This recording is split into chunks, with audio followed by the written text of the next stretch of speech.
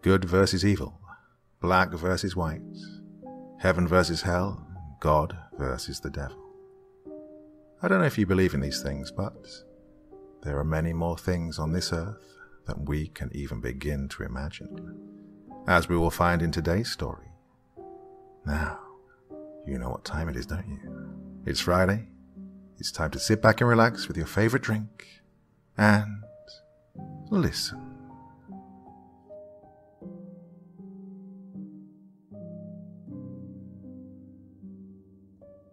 October 2009. I purchased my first house during my 8th month of pregnancy. It was located in my hometown, a small, quiet place of maybe 2,500 people who never locked their doors. It was a cute, cottage-style, 2-level home I'd purchased from a guy I'd gone to high school with. It had been in his family since the place was built, yet no one could really say exactly when that was. We decided to set up the nursery in the bedroom downstairs for obvious reasons, safety and convenience. The room was painted with 3 walls beige and 1 wall a deep maroon color. Despite the dark wall, the room was very bright and cheerful. The corner furthest away from the entrance was darker than the rest of the room. At first I thought it was because of the maroon and beige colors meeting in the corner. But even when the sun shone directly in the room, the corner looked pitch black. I decided to put a large dresser in the corner. Ooh, it gave me chills just to look at it. I just wanted it covered up. I was a first-time new mum. Everything had to be sterilized, so before moving anything in the room, I scrubbed and vacuumed the entire place. When I started to move the dresser to its assigned corner, a sharp pain ran at the bottom of my bare foot. To my astonishment, I'd stepped on a large piece of glass. The piece was thick. It looked like it came from a windshield. It even had the tempered coating. More large, thick pieces glistened along the floorboard. I moved the dresser only to find more pieces of broken glass. I couldn't believe it. I'd just thoroughly vacuumed this whole room not less than 24 hours before. If the glass was there, I would have gotten it. I checked the dresser from top to bottom, thinking the glass may have been dragged in with it. Since the glass was on the floor beneath one of the small windows, I thought maybe the window had been broken and replaced at one time. The pieces knocked loose off the sill, even though I'd washed it, when I moved the large dresser near the wall. Nothing in that room hinted at where the glass could have come from. Once again, I vacuumed the entire carpet, taking great care to get the corners and along the floorboards. I finished setting the nursery up and went to make dinner.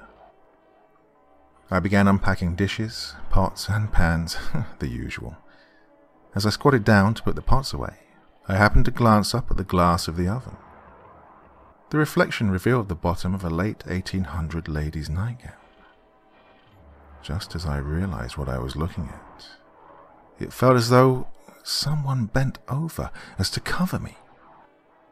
I felt arms wrap around my shoulders to keep me from falling back onto my rear end from the surprise.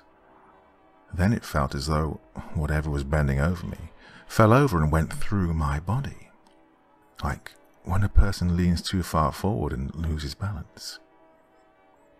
I slowly sat fully on the floor for a long while in disbelief, stunned and confused. I was in a daze, trying to comprehend what I'd just experienced when my boyfriend came around the counter. He looked at the expression and immediately thought something had happened with the baby. He sat down on the floor with me and wrapped his arms around me, asking if I was okay, and this snapped me out of my stupor. I looked at him and told him what had just transpired. I knew that he didn't believe me. He just told me to go lay down. I must have been overtired from the move and being so close to my due date. He made dinner. We ate and went to bed. The next day, I was back in the nursery, putting baby clothes away, when I felt a searing pain go through my foot yet again. More glass. It was the same type as before, located in the same place. I couldn't believe it. Again, I moved all the furniture and vacuumed. I even vacuumed the window frame to make sure I got any that may have been left behind. I literally got down on my hands and knees to inspect the carpet for any remnants. Every little piece had been sucked up in the vacuum. I then called the friend I'd purchased the house from. I knew that the first floor of the house had been totally renovated in the months before the purchase, so I asked my friend if he'd had any problems with finding broken glass in the house. I made sure not to mention the bedroom specifically. There was one long pause before he responded, "No, I've never found any broken glass on the floor. I certainly never found any in the dark corner of the bedroom." His response sent cold electricity down my spine. Beads of fear ran down my forehead, and my body stiffened like a statue. I quietly thanked him and hung up the phone. I couldn't do anything but stand there, wondering how the hell I found myself in this B-rated horror movie. November 2009. I gave birth to my beautiful daughter, Avalon, without complication. The father and I brought her home, and our new life as a family began. I would find more glass in the coming days and months. It appeared at random intervals. Sometimes I would have to vacuum several days in a row. Other times weeks would go by without any new discoveries. Each day, I would get up before the baby and inspect every millimeter of the carpet. As time went on, I started to notice that the feeling of the room became, different. The darkness in the corner became stronger, emitting a sense of danger and fear. Whenever I went into the room, it felt as though the air thickened and was then sucked out. The baby didn't seem to be bothered. She was always happy no matter where she was, so I thought maybe it was just my imagination. However, it came to a point where I felt dread just walking by the room. At night, the rest of the room looked normal, with some light trickling in from street lamps. It seemed as though the light from the street and the nightlight stopped abruptly just before the corner. Fortunately, the dresser hid most of it, but I could see the edges of the abyss peeking out. January 2010. I began sleeping downstairs on the couch, so I could keep an eye and ear on the baby. Then I started sleeping on her floor. I felt as though a madness was taking over me, the fear of a dark corner driving me insane. I always felt as though something terrible was in the corner, watching, waiting, taking refuge in the darkness. Some horrible creature was living in the shadow of that goddamn corner, and it was waiting for me to let my guard down. Perhaps it was leaving the glass for me to find. Perhaps the glass was part of it, falling off as it moved around like shedding skin. I knew the glass and the corner were connected. I just couldn't piece it together. March 2011. Avalon was now 16 months old and a force of nature in her own right. Her crib, playpen, safety gates, nothing could hold her untamed character. I was mother to the princess from the movie Brave meets Dennis the Menace. Never a dull moment. Never. What I couldn't understand was how she would get out of her crib each time I would try to put her down. The crib was vintage. In order to slide down it, to make it easier to pick up or lay down, I would have to reach underneath the bottom of the front panel and push a lever that released the side. It was meant to be used with my foot, sort of a hands-free feature so I could keep both hands on the baby as I laid her down. Every time I walked into her room, she would be playing happily on the floor, the side of the crib lowered. I was still finding glass on a regular basis, so this was a big concern. By this time, the darkness had almost covered an area extending about 10 feet from the corner to the middle of the walls on either side. Our cats seemed to agree with me about the fear and dread emanating from the corner, and refused to go in the room, even though they would always flank Avalon wherever else she was in the house. It was pretty cute watching her with 2 furry bodyguards. One of the cats, Kilala, was a stray that had come trick-or-treating on Halloween in 2010 and got the treat of a new home. Oh, she was a beautiful cat. Her eyes were a deep, dark green. Her soft, luxurious fur was mostly white, with patches of tiger stripes. But her face was striking. Her muzzle was long and boxy, like a fox. Her ears were similar to a fox as well, long and slender with black tufts playfully sticking up at the tapered ends. Not only was she unique in looks, but her size was certainly a noticeable feature. 34 inches from the tip of her nose to the tip of her tail, 19 inches on the vertical measure. Add the extra long fur, and she was a sight to behold. After a checkup at the vet, we introduced her to our home, and then to Avalon. Key walked up to her, sat down directly to Avalon's right, and stayed there, motionless, like an Egyptian cat statue. That was her permanent post from that moment on. May 2011.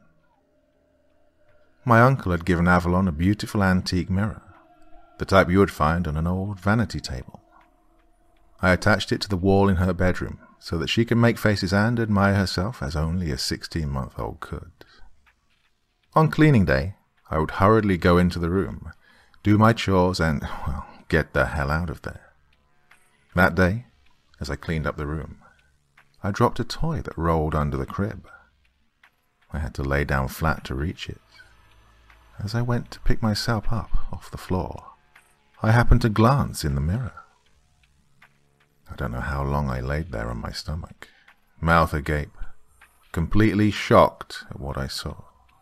The reflection of the dark corner in the mirror shimmered like the surface of a lake. Small ripples of shadow softly floating to the edges. Tendrils of darkness floating outwards like the tentacles of an octopus floating in the ocean. If it hadn't been such a source of fear, the image would have been one of serenity and calm. I pulled myself up into a sitting position, never taking my eyes off the mirror. I couldn't, and still can't, fathom what I was looking at. My entire life has been full of experiences, yet I couldn't comprehend what I'd witnessed in that mirror. After that, my fear of the dark corner was so immense that Avalon and I both started sleeping in the living room. Me on the couch, Avi in her playpen. I couldn't go in the bedroom after dark, and barely during the day. July 2011. Avalon and I had been terribly sick for a week. It started with her vomiting uncontrollably, and then the sickness spread to me.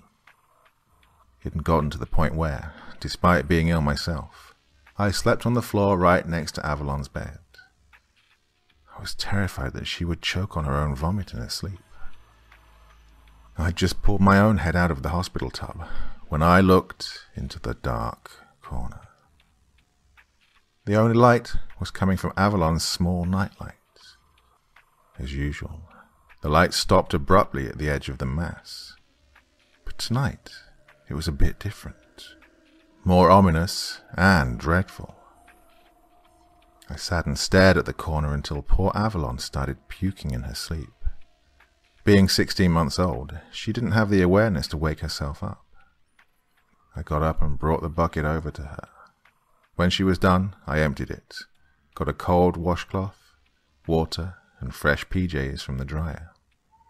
I walked groggily into the bedroom and dropped everything. Avalon was out of her crib, standing in front of her massive dresser with her back to me. She stood, silent, motionless, just at the edge of the light, just where the darkness started to creep, and stared into the corner.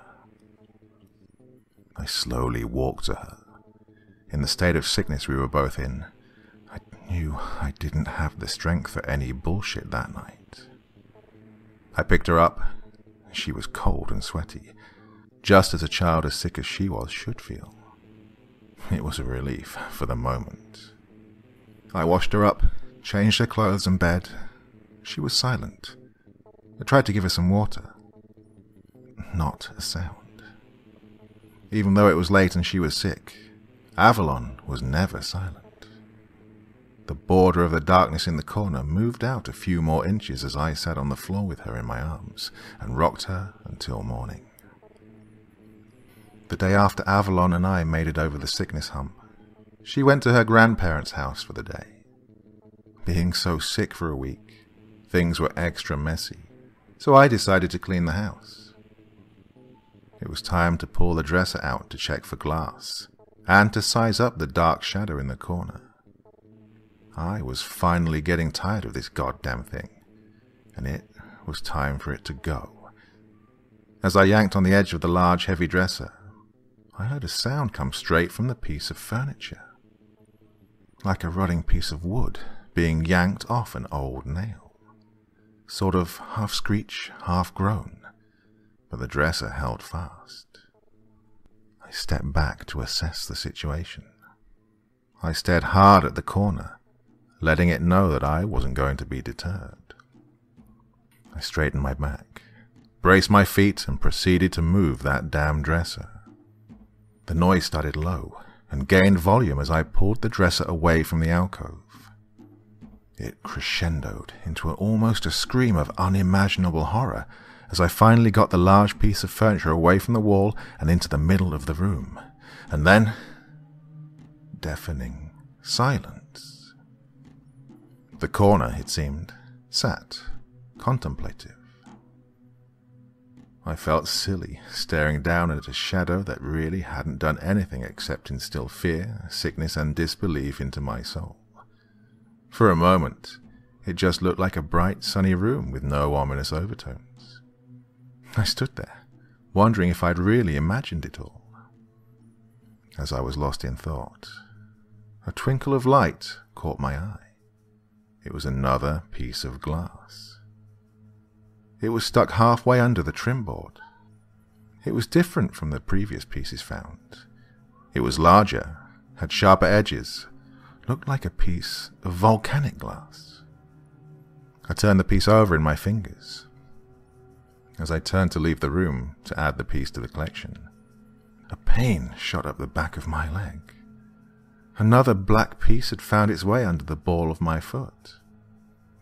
I pulled it out, added it to the first piece, and began the short walk to the kitchen. Once again, pain. Another piece of black, shiny glass. It seemed that every step I took, another piece of glass appeared just beneath my foot. I stood there, scanning the floor for more pieces, yet the beige carpet was bare.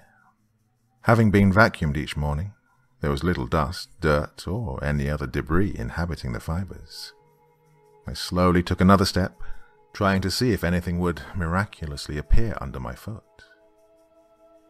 As soon as my entire foot was placed on the floor, more pain. A piece of glass appeared only after I had completed each step. In very ungraceful-like manner, I made my way the 8 feet left to the door into the kitchen and grabbed the vacuum again. After doing the daily ritual of vacuuming the entire house, I once again entered the room. I stood in front of the corner, squaring off with it. I spoke to it out loud, as if it had been something living. Surely it would hear me. Whatever the fuck you are, you need to leave me and my family alone.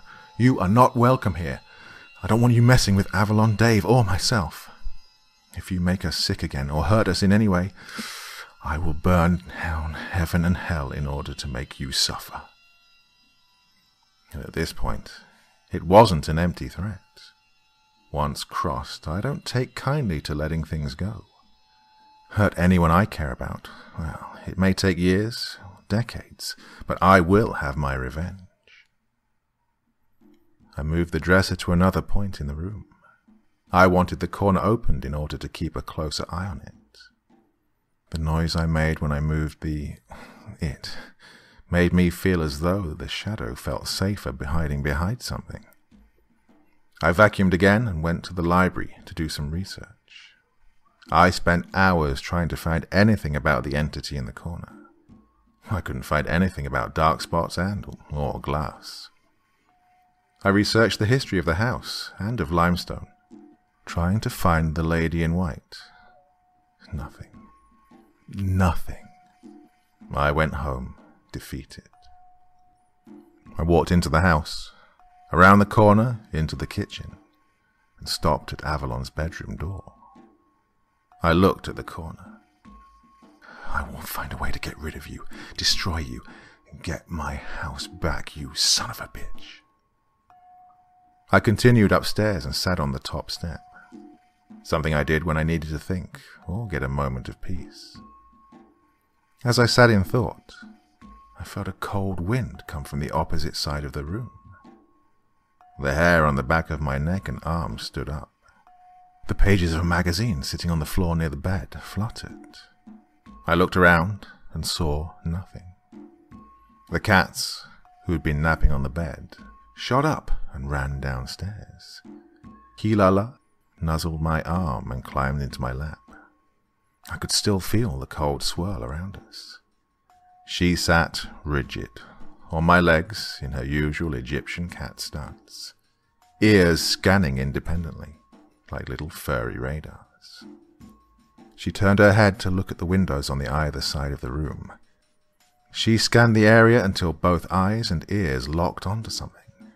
Her eyes followed it across the room, arched behind me, and then stopped. At that moment, the air was so cold I could see my breath. Something ran fingers through my ponytail and tugged at the back of my shirt. But I wasn't scared. Key wasn't freaking out, just observing. I sat staring dead ahead, pun intended. I tried to see out of the corner of my eye, to catch something in the periphery of my sight. I looked to my left as much as possible, only to catch the lace and ruffles of a familiar dress. It was the lady in the white dress from the kitchen. Not daring to move, I looked up to catch a glimpse of her entire form. I could see as far up as her waist. That was all there was of her for me to see. She stepped down onto the staircase, and by her second step, she was gone. Key's eyes followed her the rest of the way down the stairs and into the kitchen, right up to the spot where I'd first encountered her. She then turned back to me and did her usual head bump and began to purr. We sat on the stairs, her sprawled in my lap, me rubbing her ears and tummy.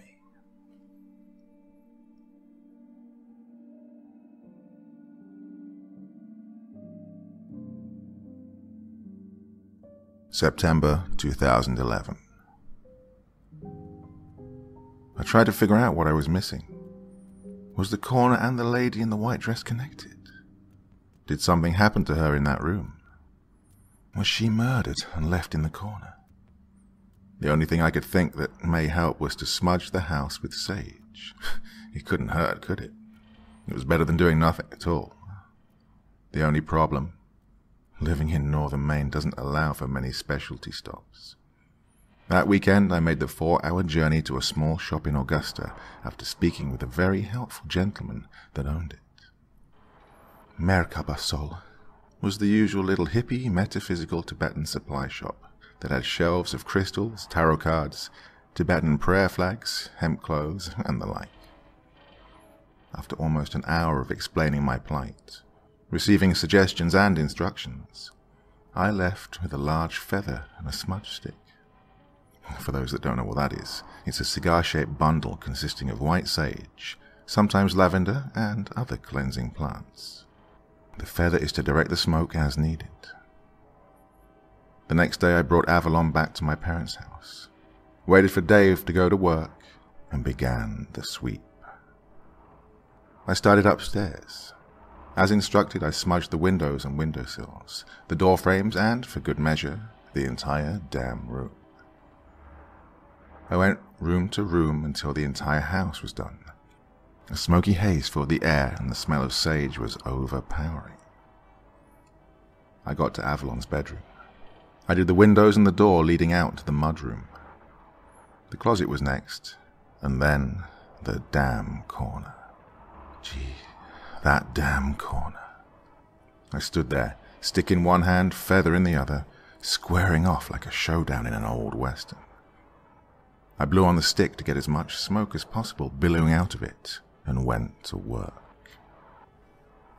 I started in the direct middle of the dark spot, concentrating as much smoke as possible into it. The spot lightened, but the edges stayed dark.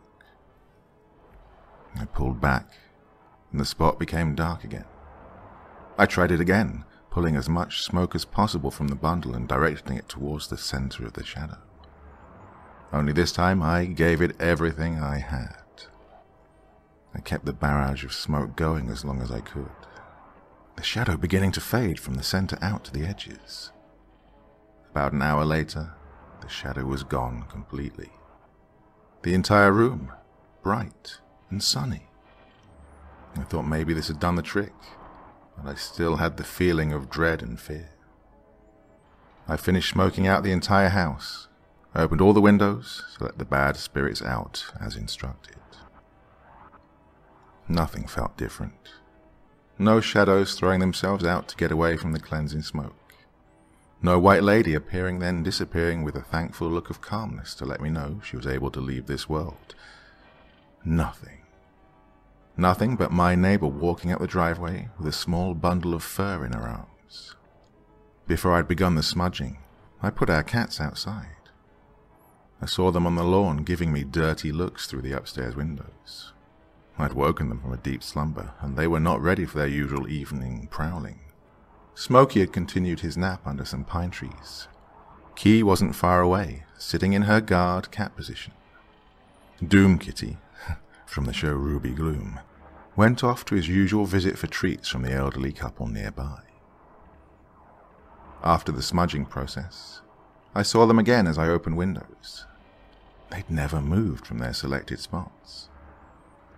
From the time it took for me to walk down my very tiny staircase, across the kitchen and out the front door, my dear, sweet, brave little Kee-la-la had died. My elderly neighbor found her laying by the tree she was sitting at moments before, Smokey and Doom meowing loudly next to her. She knew the cats very well. Just seeing Key in any position but her Egyptian cat guard pose was enough to raise concern. She'd picked her up and brought her to me as I walked out the door. For a moment I thought, oh no, Key got hit by a car. But when the neighbor explained to me what happened, all I could think of was, this is war. The cause of death was acute respiratory failure and myocardial infarction. She suffocated and had a heart attack at the same time. The vet just couldn't understand why a year-old cat that she deemed healthy less than 3 weeks prior could just die suddenly.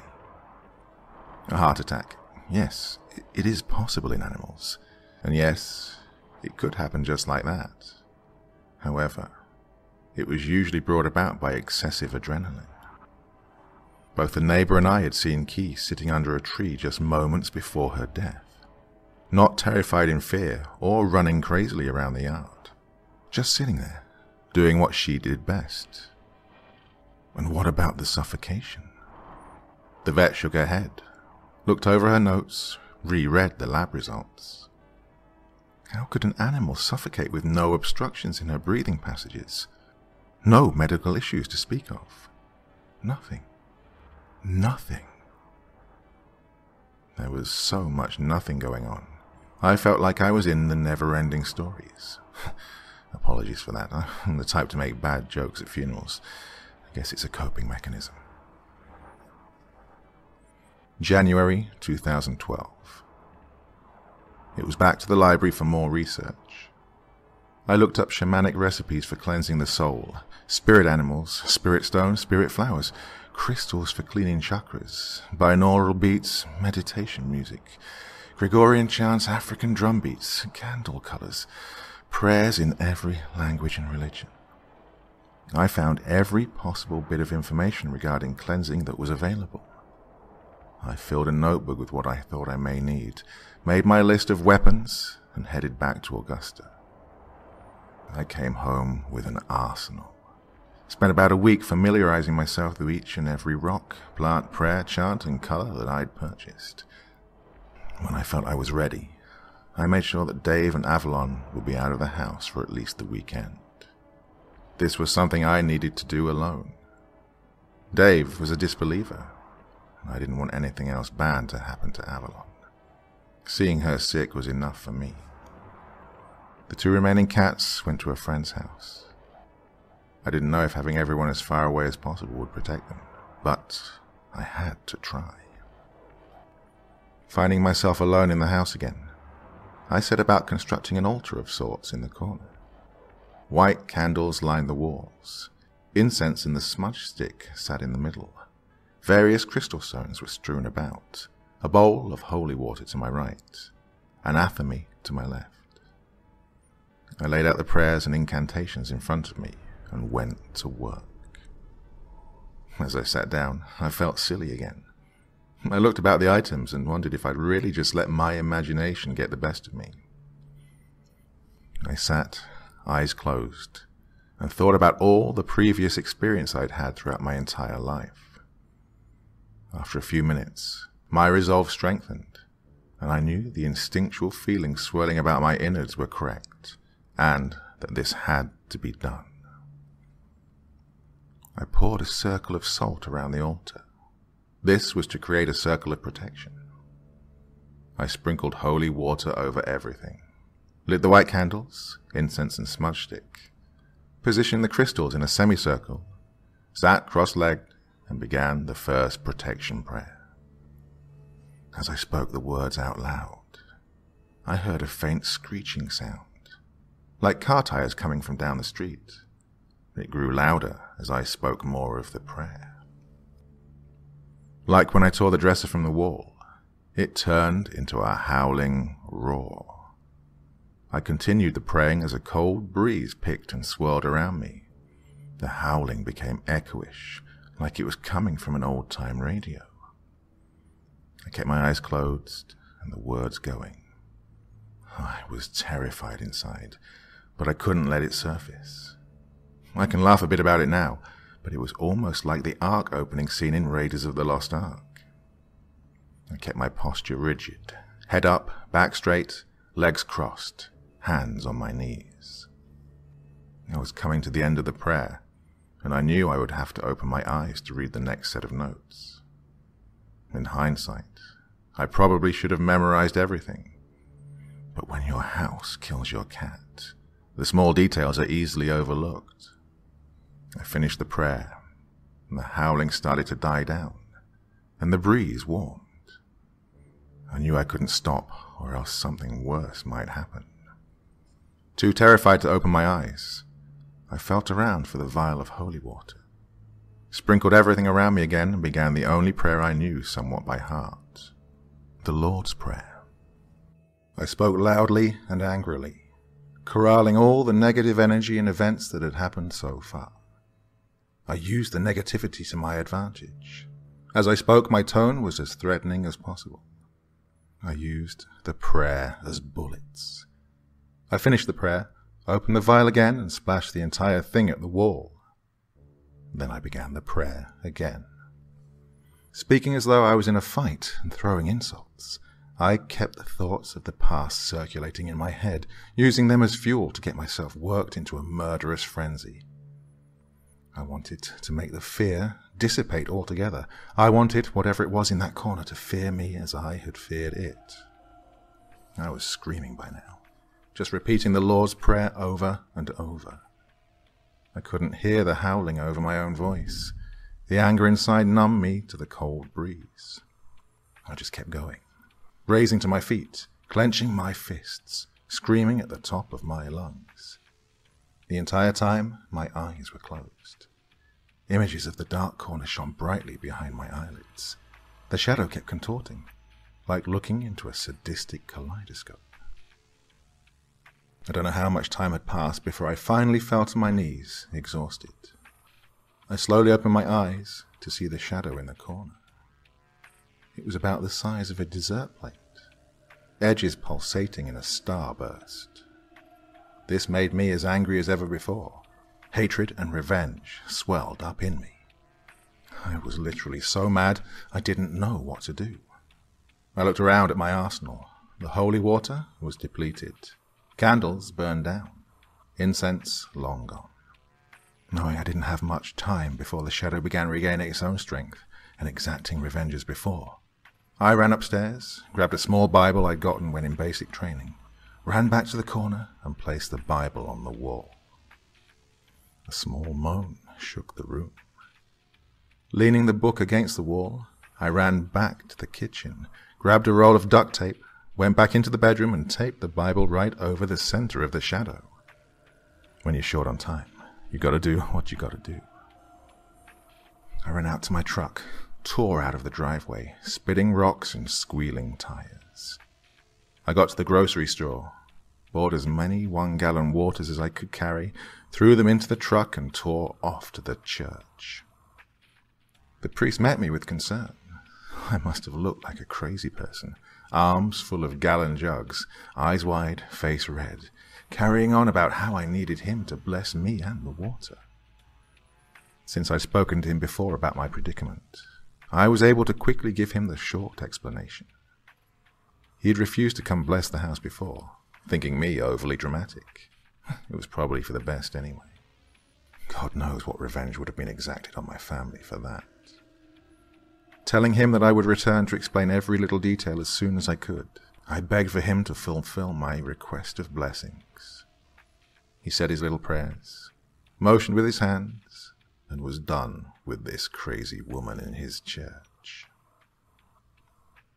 I pulled into the yard sideways, snow, rocks, and dirt flying, and ran into the house. I hadn't even bothered to close the doors when I left. I stopped inside the front door. It was as though time had slowed down. The house creaked and groaned. I stood and listened for a minute. It almost felt like I was an old ship at sea. The floor seemed to rise and fall, as though the waves were slowly rocking the house back and forth. I finally lost my shit, I thought out loud. I'm on the crazy boat to hell. I watched the pictures on the wall for movement. Fortunately, they stayed still. Nothing in the house seemed to be pitching back and forth, as if it were really on a boat, and yet the floor felt like it was swaying back and forth. I tried to walk into the bedroom. It was like walking along the floor in a funhouse, on top of boards that shifted back and forth or up and down, trying to throw kids off balance. The floor didn't move. It was my perception of the floor that was throwing me off. I held tight to the water jugs and made my way into the bedroom. The Bible was still taped to the wall, edges of shadow poking around it. I tore it off the wall, opened a jug of water and began pouring the entire thing down the corner and along the walls. The ship stopped swaying. I picked up the second jug in one hand, opened the Bible with the other. Not knowing where to start, I turned to the first page of Genesis and began to read. At this moment, I had no plan. I was going on some sort of primal instinct. The Lord's Prayer and holy water seemed to work the best, so I stuck with this form of battle. As I read about what God did on the seventh day, I poured water in the corner and along the walls. The ship tilted sharply to starboard, and I almost lost my balance. But I kept reading. The howling and chilly breeze started again, so I closed my eyes and began letting myself get angry again. I kept reading, kept getting angrier and angrier. This thing had made my daughter sick, killed my cat, and made me live in fear. It had pushed me too far, and now it was my turn. felt the hatred, anger, and revenge spring up from my soul once again. I worked myself into a frenzy of screaming words from the Bible and pouring water into my hand to whip it at the walls. The ship pitched starboard and then to port. I struggled to keep my balance. I think the only thing that kept me upright was knowing that it was a matter of perception. I knew the shadow was messing with me. The house stayed still. The crazy boat was sailing. I kept reading, kept splashing, but I was getting weak. Now it was a matter of who would outlast the other. I threw the book on the floor, poured water into both hands and started painting the corner with it. Some sick, twisted form of finger painting. The walls were freezing, like sticking my hands onto a metal bar in the freezer. When my hands hit the wall, a wail of anger thundered through the house. Still screaming, I spoke of God getting rid of the beast and protecting my family. I felt like an evangelist going under the power. I repeated this over and over, again losing track of time. Just when I thought I couldn't do any more, I gained a second wind and kept going. The shadow would spread out across the walls, shrink into nothing, spread out again, shrink again. By this time I was shouting profanities, telling it to get out of my house, and praying. The walls, floor, and myself were all soaked with holy water. I knew I couldn't stop until this thing was gone for good. My family and I were in big trouble if I didn't. I had one last idea. I ran to my jewelry box and grabbed an old rosary and cross. They belonged to my grandmother and had been blessed so many times, Jesus himself knew the objects well. Back in the bedroom, I hung the cross up on a little nail in the same spot I'd taped the Bible. Now that I think about it, why was that little nail in the exact spot I needed it to be? Had it been there all along? I really don't remember. I wrapped the rosary around my wrist, grabbed another jug of water and the now soaking pages of the Bible, and started again. I never let the anger waver or the fear surface. I just let myself be mad, taking every frustration out on that damn shadow. The ship still listed back and forth. The house creaked and groaned. I stumbled a few times, but never fell. I kept going like a marathon runner. In one last stand, the shadow swallowed the corner and adjacent walls in mind-altering blackness. The howling neared a glass-breaking pitch, and the house felt like it was going to cave in on me. Still screaming, I was down on my knees, hands planted on the floor. Yes, I was still on the crazy boat. Everything swayed and swirled around me. I felt myself faltering. And then, silence. Once again, nothing. I couldn't do anything more. So I laid down and either passed out or just fell asleep. I awoke. I didn't know if hours, days, or just seconds had passed by. Everything was still, quiet. I could hear birds, cars, kids playing outside. I sat up. The room was a mess. Empty water jugs all over, candles, gemstones. Notebook pages were splayed all over the floor. The Bible was on the floor next to me. The rosary still around my wrist, and the cross was up on the wall. I stared at it for a moment. Had I gotten rid of the shadow? The prior events came into mind, and I stood up quickly, trying to figure out a new game plan. My thoughts raced as to what I should do next. I grabbed the Bible and a half-full jug of holy water. As I went to start my siege once again, I noticed a flutter of white. Out of the corner of my eye, just outside the door of the bedroom, was the bottom corner of a white lace dress. I turned to look at it straight on, but it disappeared. I turned back to throw water into the corner, but paused. The corner was light. The whole room had a sunny glow to it. There was no feeling of dread, fear, or hatred. I even felt happy. Not sure what to do, I cleaned up the bedroom, left the cross and rosary hanging on the wall, and went to get my family. March 2012.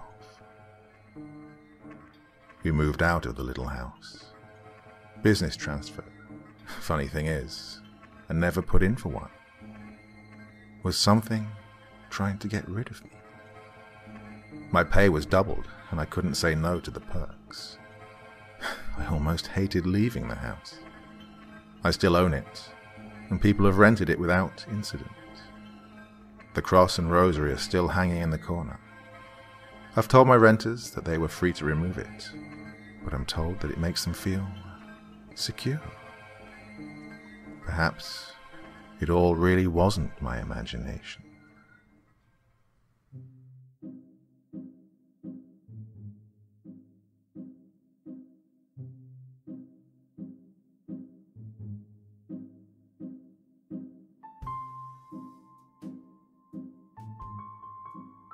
So the eagle-eared among you will have noticed that was a story I did a while ago, back in the summer of 2018, but it just wasn't quite right. Didn't quite nail it as I would have liked to. Some glitches in the vocal, was too low in the mix, and I wanted to add some more sound effects and generally improve the quality of the video. Plus it was a multi-parter, which people don't tend to like as much as single standalone videos. So here it is, remastered in one full part. Hope you enjoyed that one. Back again very soon. Second week here in the Netherlands, and all is still going well as could be hoped. Anyway, that's enough for me for 1 week. Okay, wel te rusten. See you next week. Bye-bye.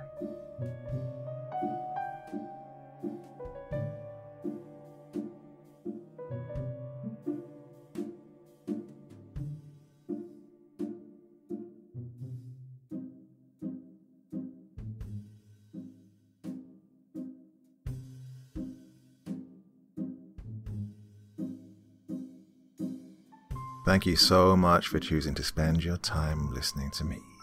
Now, if you enjoyed the Dr. Creepin experience, then come find me on Facebook. Come chat with me on Twitter. Listen to the background music and download it if you like on SoundCloud. Drop by the store, pick up a t-shirt. And, importantly, if you've got a story you'd like me to read, send it to Dr. Creepin's Vault, the subreddit I set up so that I could read your stories.